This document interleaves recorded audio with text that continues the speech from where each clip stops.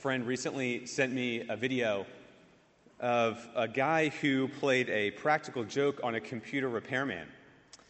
He called the computer repairman to come over and work on his desktop computer tower.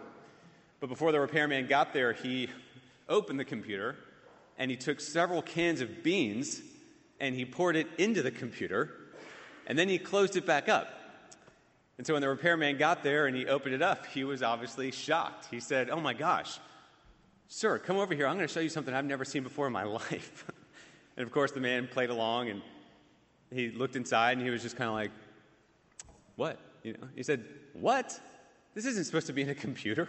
And he kept saying, for some reason, instead of "these are beans," he kept saying, "This is beans." He said it over and over again. And the person played dumb. He said, "Oh, so that doesn't help it run?" Or he said, "No, this is not supposed to be in a computer. Someone sold you a computer filled with beans." He said, "This is food." And so after he kind of had his laugh, I'm sure the repairman figured out what was going on. No one would expect a computer filled with beans to function properly. Well, more importantly, we shouldn't expect a person with an ungodly heart to exhibit godliness. What's in our heart matters. What's in our heart matters. In the passage that was just read, we heard the well-known verse, 23, "Keep your heart with all vigilance, for from it flow the springs of life." Our heart is the source of everything that we do. It's the control center of our lives. And so, how do we develop a godly heart? Well, that's the question that we're going to seek to answer this morning. How do we develop a godly heart? But how do we study the book of Proverbs? As Drew last week and Chase before that have mentioned, Proverbs is somewhat of an anomaly because it's hard to study as we normally would a book by just walking through a passage. In Proverbs, the topic seems to change at every verse. And so in studying Proverbs, we shouldn't take one proverb on any particular topic and construct our whole theology on that topic from that one verse. Instead, we should look throughout Proverbs, on all the Proverbs and all Scripture, and how they speak to a particular topic.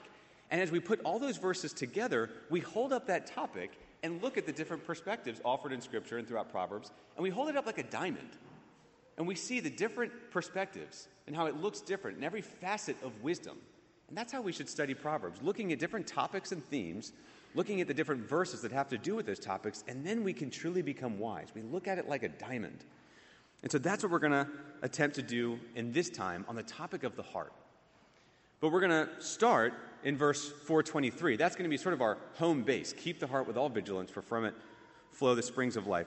And here's the main point of this sermon and the main point of this theme of the heart in Proverbs. The heart is the source of everything that we do. And so it must be guarded vigilantly. The heart is the source of everything that we do. And so it must be guarded vigilantly. And here's where we're going, just to give you an understanding of where we're headed. 4 points: the importance of the heart first, and then replacing the heart, then guarding the heart, and finally, the heart of godliness. So first, the importance of the heart. What is the importance of the heart? Well, the word for heart appears 46 times in the book of Proverbs. That's kind of a lot. 46 times in Proverbs. It's a heavy emphasis in Proverbs. The word for heart appears 858 times in the Old Testament. There's a heavy emphasis on the heart. And as I mentioned, we start with this verse 423. Keep the heart, or guard it, watch it, with all vigilance, for from it flow the springs of life. Now later we're going to talk about guarding the heart, watching it, keeping it. But first I actually want to look at the second half of that verse, for from it flow the springs of life. What does that mean? What does it mean that from our hearts flow the springs of life? Well, one commentator, Bruce Waltke, wrote that to the Hebrews, the Jews, the heart was understood as the center of a person's thinking. The heart thinks, reflects, and ponders. He wrote, the heart is the center of all of a person's emotional, intellectual, religious, and moral activity. In other words, the heart is the source of everything that we do. The heart is the source of everything that we do. And that's what Jesus taught in Luke 6:45. When he said, the good person out of the good treasure of his heart produces good. And the evil person out of his evil treasure produces evil. For out of the abundance of the heart, his mouth speaks. What comes out of our mouth and the deeds in our life is an overflow of our hearts. Paul Tripp has pointed out that oftentimes when we say sort of insensitive things or harsh words, we'll often say, oh, I didn't mean that. But that's actually not accurate. Paul Tripp points out that biblically speaking, it'd be more accurate to say, sorry, I didn't mean to say what I was thinking. But this is a problematic thought, isn't it? It's unnerving that what we say and do comes from our hearts.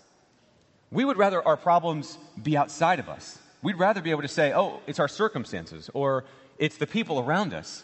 The last thing in the world we want to admit is that came directly from my heart, the core of who I am. We are the problem. That's an unnerving thought. Legend has it that in 1908, the Times in London asked several authors to write articles on the topic of what's wrong with the world. And apparently they reached out to Christian writer G.K. Chesterton. And apparently Chesterton wrote back an article. He only used 14 words in his article. He wrote, "Dear Sir, regarding your article, What's Wrong with the World? I am. Yours truly." We are the problem. Our hearts are the problem. And like it or not, our hearts are actually the most accurate picture of who we are. This is what Proverbs 27:19 means when it says, as in water, face reflects face, so the heart of man reflects the man. The heart of a person reflects that person most accurately. And that is a scary thought, is it not? I remember years ago hearing a Christian in a Bible study say, you are who you really are when you're with your family. There might be some very convicted people in this room right now. You are who you really are when you're with your family. Well, why? Because when you're with your family, you let your guard down, right? You don't put up any false exteriors. Who you are flows uninhibited from you. In other words, you let your heart out. Your heart truly comes out when you're with your family. The heart matters because from it flow the springs of life. It is the source of everything we do. But there's another reason the heart matters. The heart matters because Scripture is clear that God cares about the heart.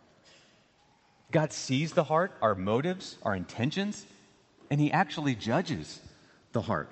And so Proverbs 24:12 says, if you say, behold, we did not know this, does not He who weighs the heart perceive it? Does not He who keeps watch over your soul know it? And will He not repay man according to his work? In other words, God sees the heart. You can say whatever you want. God knows exactly what is in your heart. Or 1 Corinthians 4:5 says, do not pass judgment before the time, before the Lord comes, who will bring to light the things now hidden in darkness, and will disclose the purposes of the heart. Then each one will receive his commendation from God. Or Hebrews 4:12 and 13. The word of the Lord is living and active, sharper than any two-edged sword, piercing to the division of soul and of spirit, of joints and of marrow, and disclosing the purposes and thoughts and intentions of the heart. These verses, and there are more, make it clear that God cares about the heart. He watches the heart. He judges the heart. And here's the bad news. Our hearts are hopelessly corrupt. As we've probably already been convicted by the fact that everything we do flows from the heart, our hearts are hopelessly corrupt. We don't just need a heart makeover. We need a heart transplant. We will die without one. And that's our next point, replacing the heart. In the movie John Q, Denzel Washington plays a father named John Q, whose son has a heart condition that causes his heart to become enlarged. And frustrated with the insurance and medical process, John Q actually hijacks the hospital and takes several hostages until his son can get operated on. And in one heart-wrenching part of the movie, the doctor explains the bad news to John Q. He says, "John, you must accept the inevitable." And John Q says, "What's that?" And the doctor says, "That your son is going to die." Of course, John Q refuses to accept that.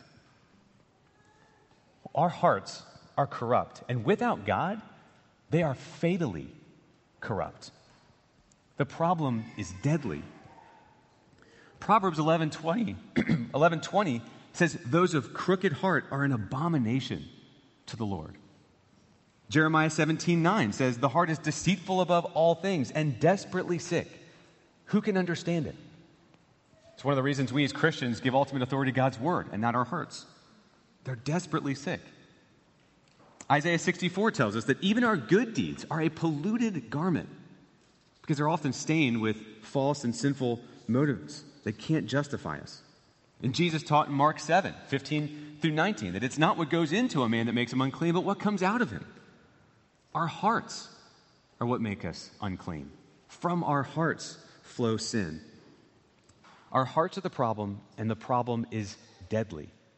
Because Romans 6:23 tells us that the wages of sin is death. We have sinful and corrupt hearts. And it's not just, oh, that's too bad. It's not like jaywalking. It's not great, but is it really a big deal? It's a deadly problem. The wages of sin is death. We need new hearts. We need new hearts that will long for God and obey Him. And praise be to God, that is exactly what He gives us. In Ezekiel 36, God explains what He's going to do for His people. And in this passage that I'm sure you've heard before, in verses 25-27, He says, "I will sprinkle clean water on you, and you shall be clean from all your uncleannesses, and from all your idols I will cleanse you. And I will give you a new heart, and a new spirit I will put within you. And I will remove the heart of stone from your flesh and give you a heart of flesh. And I will put my spirit within you and cause you to walk in my statutes and be careful to obey my rules." In John 3, Jesus explains that the only way to receive His Spirit, and thus this new heart, is to be born again by believing in Jesus, that He is God, that He came and died on the cross as an atoning sacrifice for our sins, and that He rose from the dead, conquered the grave, and ascended to heaven. And now if we trust in Him, our sins are forgiven, and we are reconciled to God. We can have a personal relationship with Him. We are born again spiritually. And He puts His Spirit in us. He gives us this new heart that desires Him. Jesus said in John 3:5, "Truly, truly, I say to you, unless one is born of water and the Spirit, he cannot enter the kingdom of God. That which is born of the flesh is flesh, and that which is born of the Spirit is spirit." Well, by nature, we are of the flesh. And that's why we desire things of the flesh. We desire sinful things in our hearts. We must be born again spiritually by trusting in Christ. And then and only then are we given this new heart. It's His Spirit placed within us. As Paul says in 2 Corinthians 5:17, "If anyone is in Christ, he is a new creation. The old has gone, the new has come." We become new creations. We're given new hearts. And so spiritually speaking, we are all on a wait list for a heart transplant. The problem is deadly. We will die without a new heart eternally. And yet God, by His mercy and grace, has provided a new heart for us. For anyone who trusts in Christ, they are made into a new creature, given new hearts. He will fill them with His Spirit and give them a new heart to love and obey Him. And so because of that offer, because that offer is on the table, that God offers to give us a new heart to all who trust in Him, we have three options. We can respond in one of three ways to that offer. One, we can reject God, ignore our hearts, and die in our sins. Two, we can accept God, ignore our hearts, and become hypocrites. Or three, we can accept God, guard our hearts, and become truly godly. And so let's just look at each of those options. Number one, we can reject God, ignore our hearts, and die in our sins. Maybe you're here this morning and you're thinking, Mike, I don't know if I need God to be good. I don't know if I need God to be wise. But all of us would admit that our hearts are perverse on some level, and clearly Scripture teaches that. And no amount of self-control can make our hearts better, can make our hearts righteous. Not one person in this room or in the world would admit to be perfect, not in word or deed, and especially not our hearts. And the way I can prove that is just by asking a show of hands, is who would like a monitor hooked up to their brain displaying for all to see all of their thoughts and their heart's desires? Any takers? Anybody? No, absolutely not. We would have zero friends. Because all of us know that our deeds and our words are corrupt, but our hearts are as well. But even if someone were to embody much of wisdom, to live a good life outwardly, well, if you're not a Christian, you've neglected the most important facet of wisdom, and that's establishing a relationship with God. He's the very heart of wisdom. So people might gain great wealth in this world. They might excel in their careers, but they've forfeited their souls. How wise could someone be who has abandoned a relationship with the God of the universe, which nothing else in this world could compare with? How wise could that person truly be said to be? What if someone claimed to be very good with money, and they were very disciplined with their spending? They never went over budget. They paid all of their bills on time. But in the late 90s, they invested 90% of their savings in Enron. And then after that collapsed, years later, they said, okay, I'm going to put everything into Lehman Brothers. And then, after that collapsed, they scrounged together. In 2012, 2013, they said, Blockbuster's the next investment. And they went all in, put everything in Blockbuster. In the final analysis, would you conclude that that person was good with money? Well, likewise, someone who appears successful and wise and disciplined outwardly could not be said to be wise if they haven't done the single wisest thing they could do in this life: place their trust in Christ and begin a relationship with God. Even if you can get by in this life, moderately successful, leading a somewhat happy life in the eyes of the world, you still would be separated from God in this life and in the next. One author said this: every person is born looking for someone who is looking for them. If you're not a believer this morning, I want to tell you, that person is God. He's looking for you. As the old hymn says, somebody is calling out your name. Do you hear him calling you this morning? Let me ask you a question. Do you have peace? Do you have life and life to the full? Because that's what Jesus promises those who come to him. He says in John 10:10, the thief comes only to steal, kill, and destroy. I have come that they may have life and have it to the full. He says, come, all who are weary and heavy laden, and I will give you rest. Do you have that? Do you have peace? I remember before I was a Christian, hearing a song, a Christian song that mentioned peace. And I asked my friend who was a Christian, what is that? Do you have that? How would you describe peace? I was desperate for it. I wanted peace in my heart, peace with God, peace in my soul. I didn't have it. And it wasn't until I understood the gospel and I trusted in Christ that I truly had peace. Zephaniah 3:17 says, God will quiet you with his love. Have you ever been so content that you didn't need to say anything? Maybe it's just a beautiful day. You're sitting there looking at a gorgeous sunset. Maybe you have your family around you. You feel the warmth of the sun. Maybe you just had a good meal. You're satisfied. You're full. You're content. You don't need to say anything. Maybe you couldn't say anything. Do you have that in life? Do you have that every day? Only God can give that. Only God can quiet you with his love. As Augustine said, our hearts are restless until they find their rest in him. Trust in Christ. Come to him. He's calling out your name. But there's a second option. The first is we reject God, ignore our hearts, and we die in our sins. But the second option is we can accept God, can believe in him, but we ignore our hearts and become hypocrites. Now, sometimes we as Christians are painfully aware of the fact that our hearts do not line up with God's word. And that's not being hypocritical. That's giving ultimate allegiance to God's word. We are mourned by that. We say, I don't want my desires to be that, but Lord, I see this is what your word says, so I'm going to obey that. That's not hypocritical. That's giving ultimate loyalty and allegiance to God's word, which we rightly should do, right? In our culture, the highest authority is our heart. Follow your heart. That's the refrain. We don't believe that as Christians. We believe follow God's word.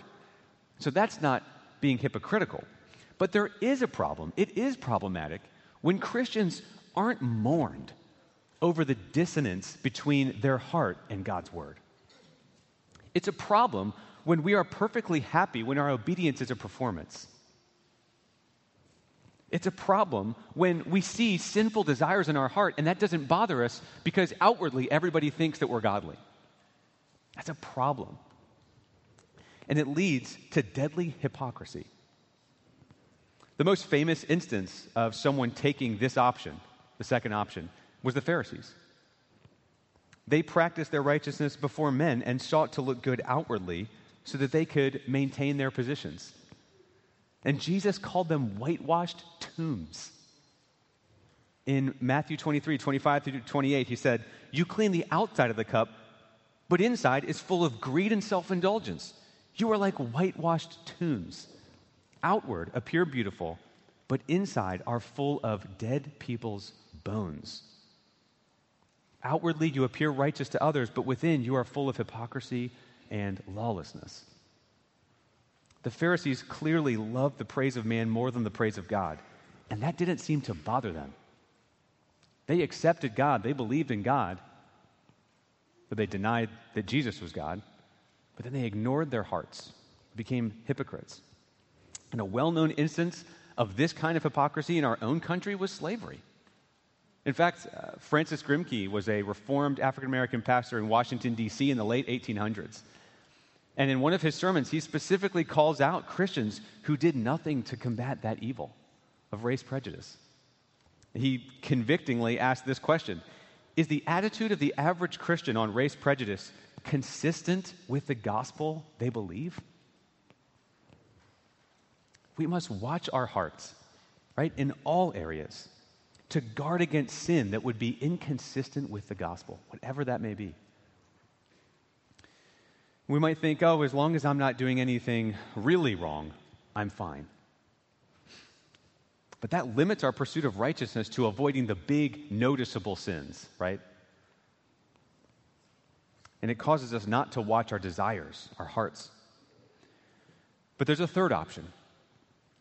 First option, we can reject God, ignore our hearts, and die in our sins. Second option, we can accept God, ignore our hearts, and become hypocrites. Or the third option, we can accept God, guard our hearts, and become truly godly. And that's our third point, guarding the heart. Guarding the heart. Assuming we take the third option as Christians, because the first two options we clearly must reject as Christians, well, then that means we are to guard our hearts. And so we've looked at the second half of Proverbs 4:23, that from it flow the springs of life, the importance of the heart. Now I want to look at the first part of that verse. Keep your heart with all vigilance. We are to keep our heart. And so what does that mean, to keep? Well, the Hebrew word for keep is nestor, meaning to keep watch over, to guard. Think of a watchman or a night watchman actively watching for enemies. We are to do that with our hearts. One commentator wrote this: since the heart is the center of all of a person's emotional, intellectual, religious, and moral activity, it is to be safeguarded above all things. If the heart is the source of everything that we do, and if God looks and judges the heart, it is to be safeguarded above all things. We naturally guard and protect what we value, don't we? I remember when our family lived up in Maryland, we lived not too far from Camp David, the President's Retreat Center. And if we were camping or out for a drive, we would be near Camp David. And what's interesting about it is there would be wooded areas that even though you knew Camp David was on the other side of that wooded area, and you could kind of see it, it looked very normal. It looked like an average sort of place that you would see in the woods on a hike, except for the fact that there would be a fence. However, if you were to, get out of your car and start walking toward that fence, you would quickly make the acquaintance of several people, and probably quite aggressively. It might not have looked like it was guarded, but it most certainly was guarded heavily. And that is what we must do to our hearts. We must watch, we must guard it heavily. And so how do we do that? How do we guard our hearts? What does it mean to keep our hearts with all vigilance? Well, it's three things. We watch and pray, we repent, and we fight. How do we guard our hearts? We watch and pray, we repent, and we fight. First, we watch and pray. We watch our hearts, and then we pray and ask God to help us watch them.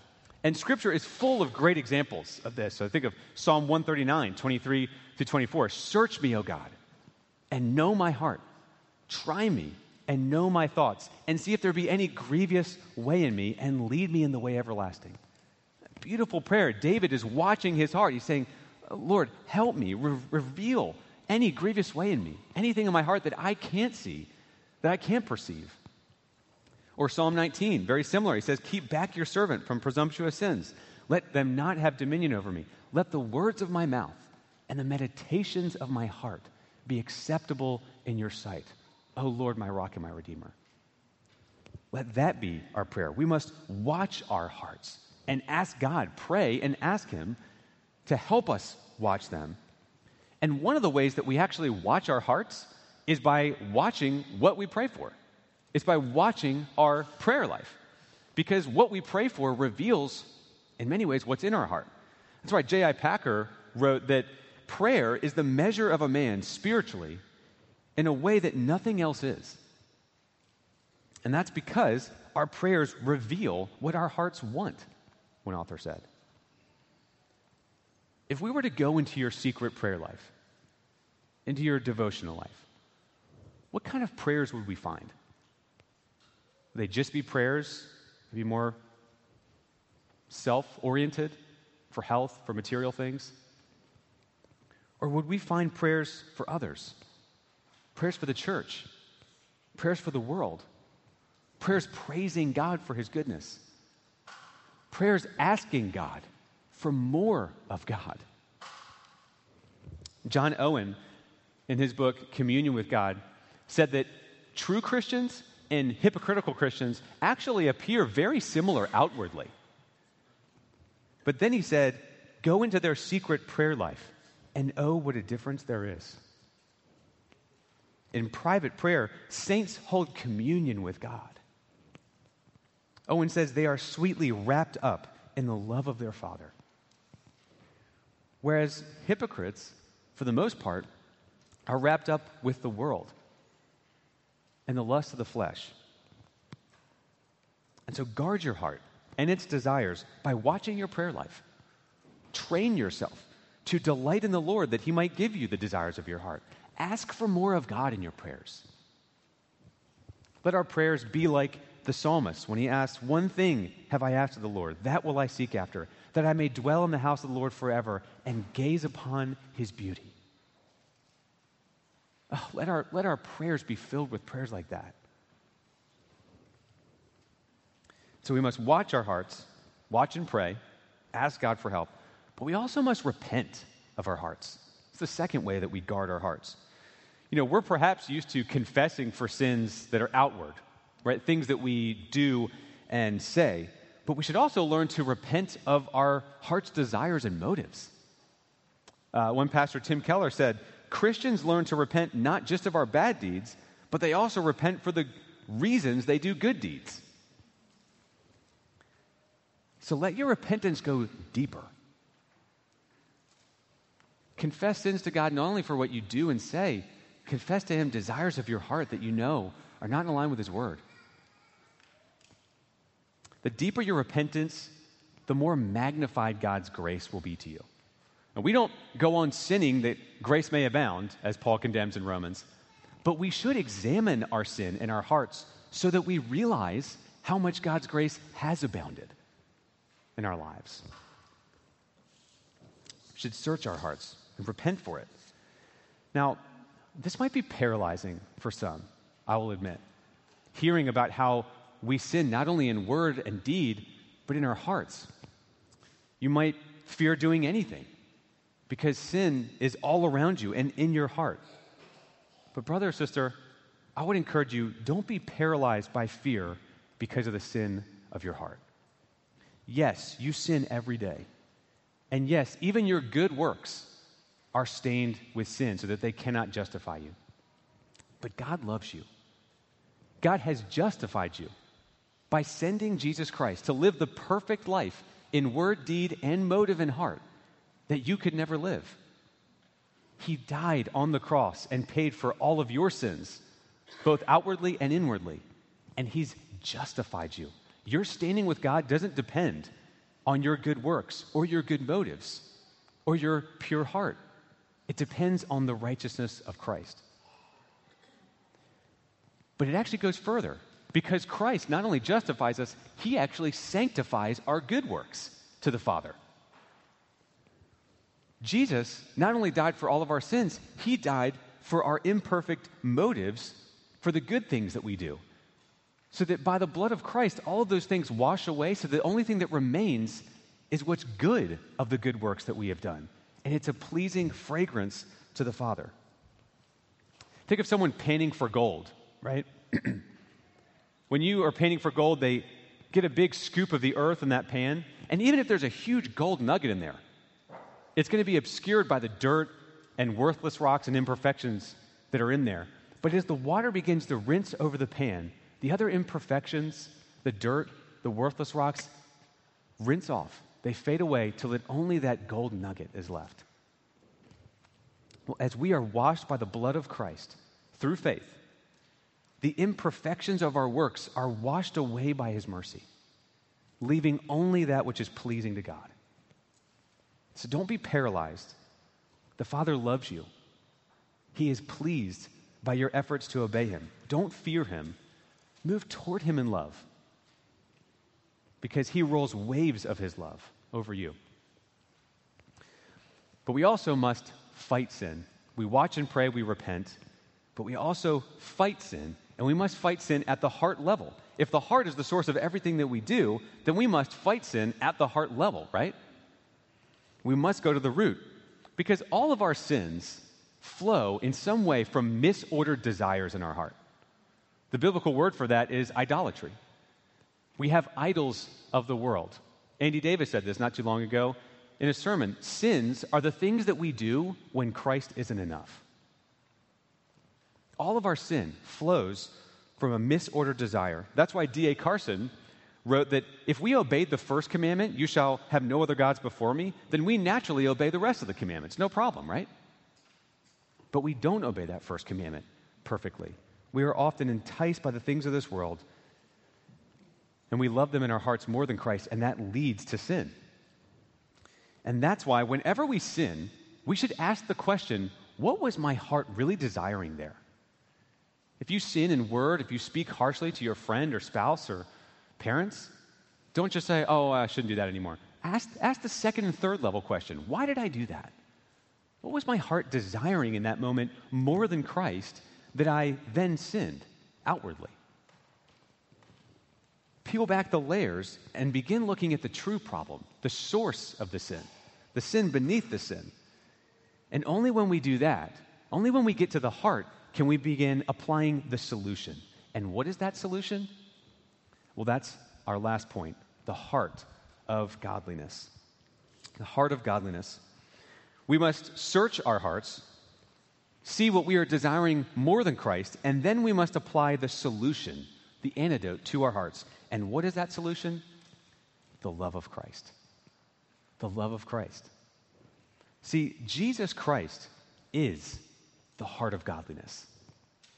Jesus is the heart of godliness because He is God.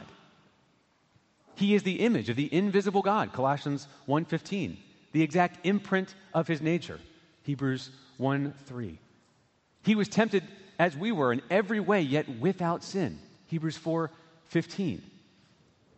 And yet, though he deserved blessing, he died in our place. He was perfect in word, in deed, in heart, in motive. His heart is full of love.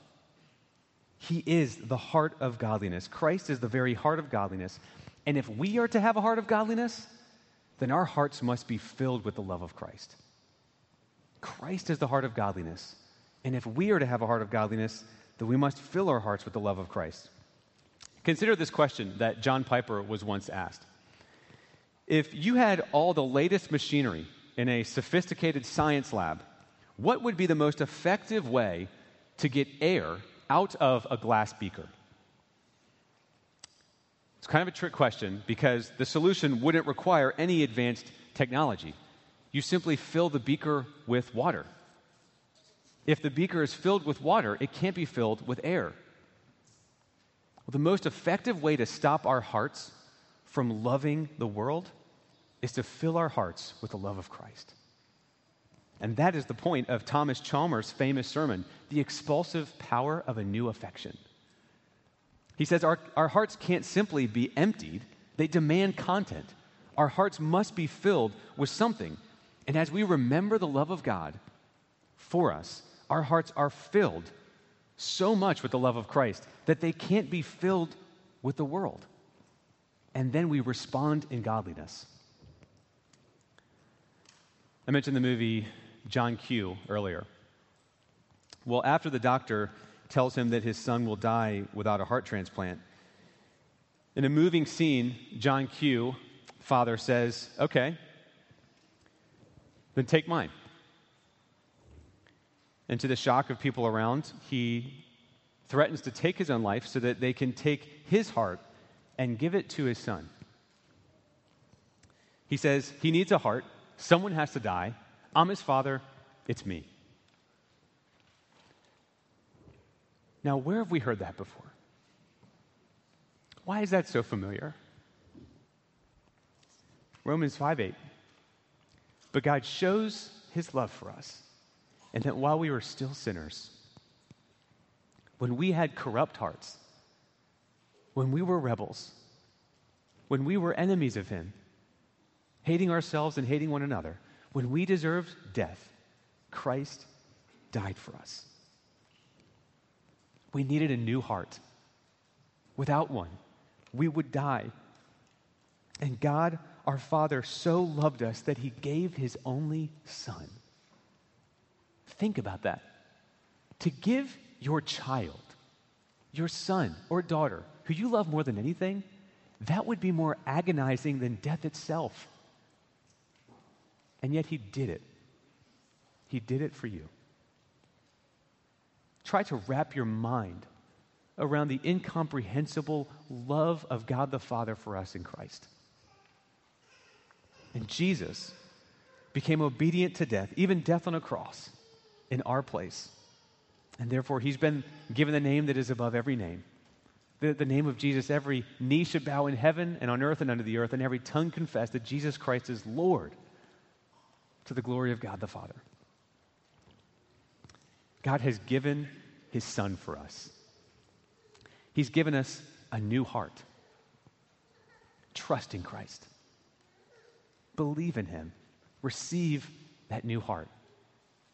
And if you have trusted in him and believed the gospel, then guard that new heart. Pray for it. Watch it. Repent for it. And above all, fill it with the love of God in Christ Jesus for you. Let it overflow through the power of the Holy Spirit, that our hearts might respond in love to God and grow in true godliness. Let's pray.